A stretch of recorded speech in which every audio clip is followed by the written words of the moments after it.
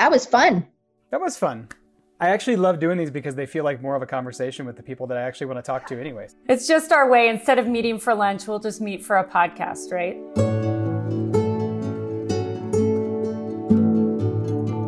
Welcome to another episode of the Good and Grounded podcast. For those of you who've been listening, you know that the goal of this series is to highlight how to get grounded in the issues that are facing our Colorado community and the good that we can all do to support one another. I'm Jim Licko, co-founder and managing partner of the Denver-based digital marketing agency Center Table. And I'm Laura Love, founder of the communications agency Ground Floor Media and co-founder with Jim of Center Table. And in this episode, we have the opportunity to connect with one of the most admired CEOs in Colorado. Christine Monero is president and CEO of the world's first United Way in the country. Mile High United Way invested more than $30 million in the Denver area. And Christine is no stranger to nonprofit leadership in the political world, having served as the CEO of American Red Cross in Denver and under 2 U.S. presidential administrations for Presidents Bill Clinton and George W. Bush. A few fun facts: her walk-up song is Beautiful by Carole King. She is a Broadway musical lover and craves hot dogs with mustard, relish, and onions, chocolate-covered almonds, and malted milk balls. But my guess is she hasn't been eating a lot of bonbons these past 6 months. Welcome, Christine. Thank you, Laura. Thank you, Jim. I'm thrilled to be at your table, but now all my secrets are out. I just got hungry thinking about a nice, good hot dog with mustard and relish. It's great to talk with you, Christine, and thanks for the time. From my personal experience with you, you thrive with the biggest of challenges, which of course makes you so talented in what you do every day. According to the most recent annual report on philanthropy for 2019, charitable giving increased more than 4% last year, making it the second highest year for giving in history.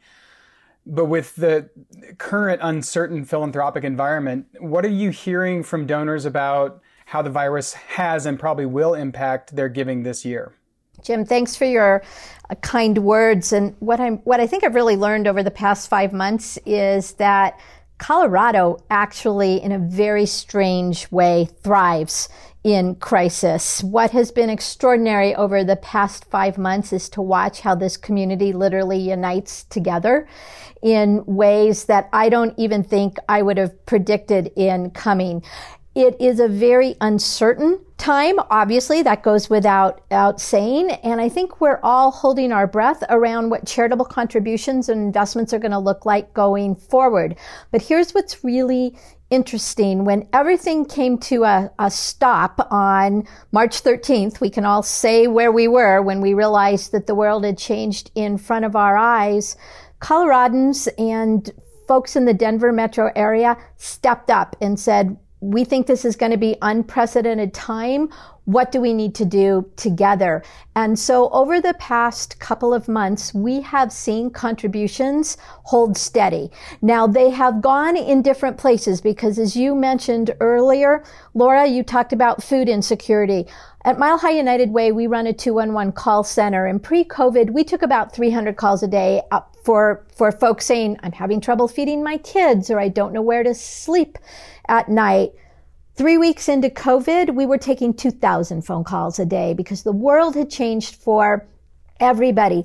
But you saw individuals and corporations step up and say, we need to invest, we need to be here for each other.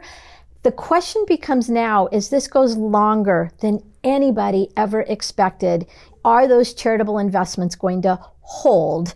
When we know that so many small businesses are struggling, so many big businesses are struggling, but I have such big belief in how Colorado will respond and how investors and donors will respond. It just might look very different, and we might have to respond very differently. So that is a really long answer to we're all holding our breath to see what's going to happen in the next couple months. I'm just curious, how are you and your partners, how are they mobilizing volunteer teams to sort of assist our neighbors in this new normal? We have had more requests for volunteers and volunteer opportunities than we had even previously, and in such innovative and creative ways. So I think what's happening is we're all recognizing the need, but we're learning how to do it in a very different way. This amazing podcast and these conversations, we wouldn't have done 6 months ago. We wouldn't have all been, sitting on a Zoom call with our phones and figuring out how to talk to each other, even though we're nowhere near each other in the same way. We're seeing that with volunteers as well.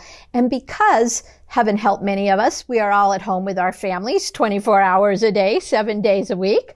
All of a sudden, volunteer opportunities with our children look differently. What can we do as a family to put together a early childcare and education preschool kit for a family who doesn't have access to preschool supplies? What can we do as a family to write notes that go in the food boxes from the food bank of the Rockies? All of a sudden, we're seeing these virtual volunteer opportunities that didn't exist before, and we're having even more people say, I understand now more than ever, my dollar's important, but my heart is important too right now. And what I love about this sector in our community is with all of the nonprofits that we work with and our own direct programs, no one once has taken their eye off their mission and have been willing to say, I don't know how to do that, but we're going to figure it out. And that's to your original question, Jim, where we see donors coming forward saying we want to be by you because we know this pandemic and everything that has happened this summer does not hit our community equitably. So how do we all, it's going to take every single one of us to get through what we're all going through together. Yeah, I love that. And that sentiment carries through not only with how we've been reacting to a global pandemic, but also to the events that have unfolded throughout the summer as well. Back in June, former President Barack Obama wrote a very well-read Medium article that where he said, if we want to bring about real change, then the choice isn't between protest and politics.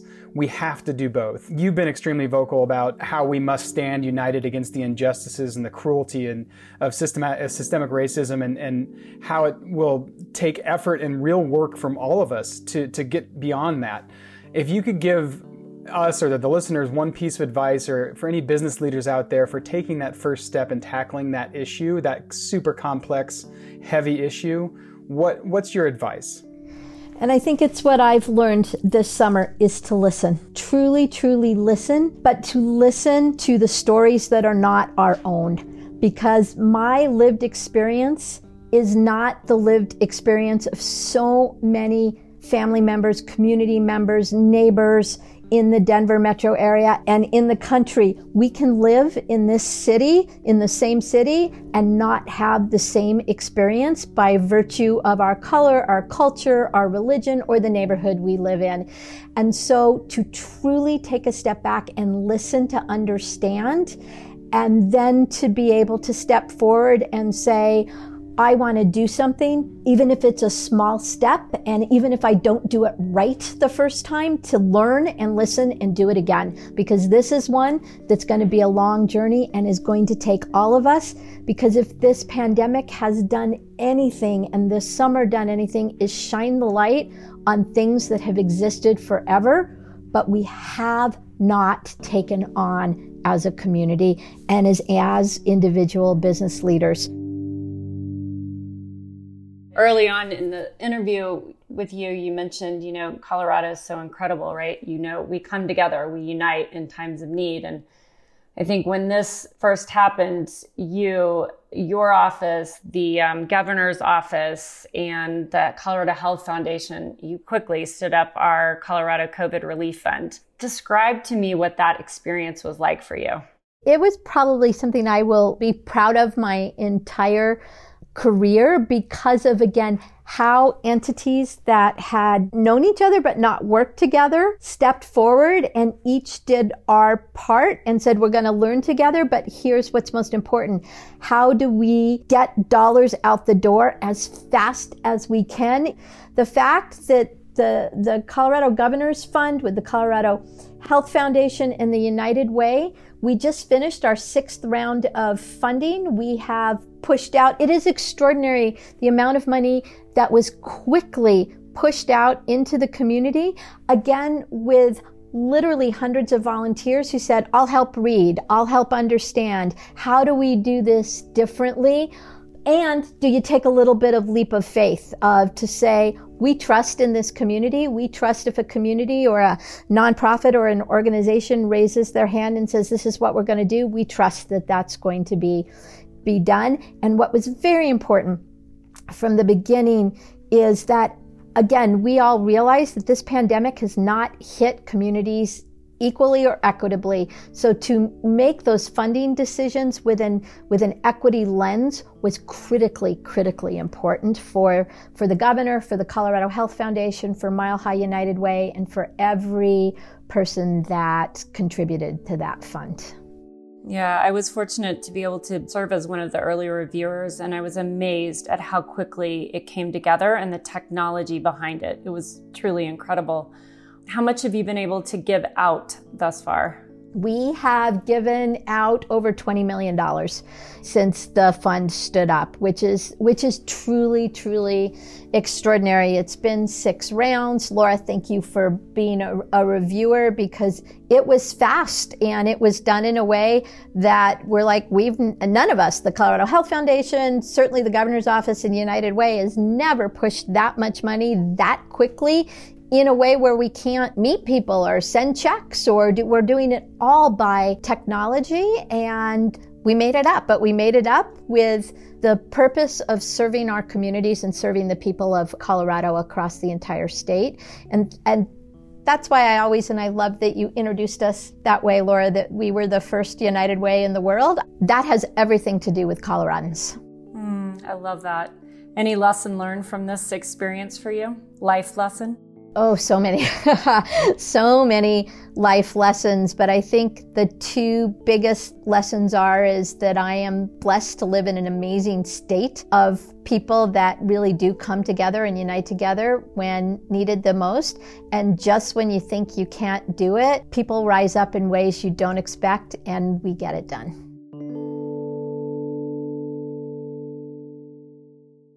You've done so much great work. You've been at the forefront of all of this. And in this podcast, obviously, we want to bring these issues to light, but then we also kind of want to leave our listeners with a call to action. So now that we're getting into the fall here, we're beyond the summer, the initial, what you mentioned, it's kind of a crapshoot. Where do things go from here? Where do you see, what else is needed? How can people jump in at this point to support? Where's the biggest need exist for our community?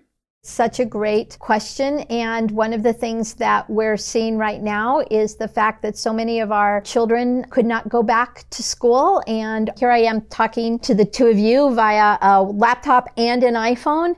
Many families in our community have neither, or they have maybe 1 device and 3 kids. We are discovering a digital equity gap that is extraordinary. We're going to see more things like that as the fall continues. And yet people say to me all the time, oh, Christine, you take 2,000 calls a day of people needing help, and you take so many requests. Isn't it discouraging? I have to tell you, it's the exact opposite. First of all, it's a privilege to be the place that folks can come. And because of the amazing listeners to your podcast, corporations, donors, volunteers in this community, we're responding. So if your listeners can do anything, please continue to give of your dollars as you can, but even more importantly, please continue to give in any way you can of your time and of your heart.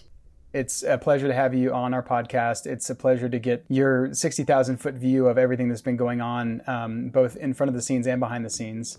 And hopefully we've given everybody who's listening a couple of things to think about, a couple of ways to think about giving back and helping our community in this time of need. Oh, Jim and Laura, thank you so much. It's an honor to be at this table. Thank you.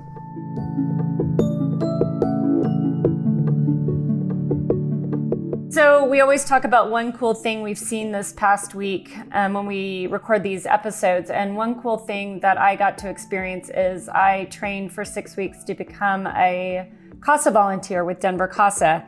And usually the classes, I've been told, have between 8 to 10 potential volunteers. And our class was one of 47. The fact that more people are able to participate in things that may feel overwhelming because they can now get training on a Zoom call versus having to be in person.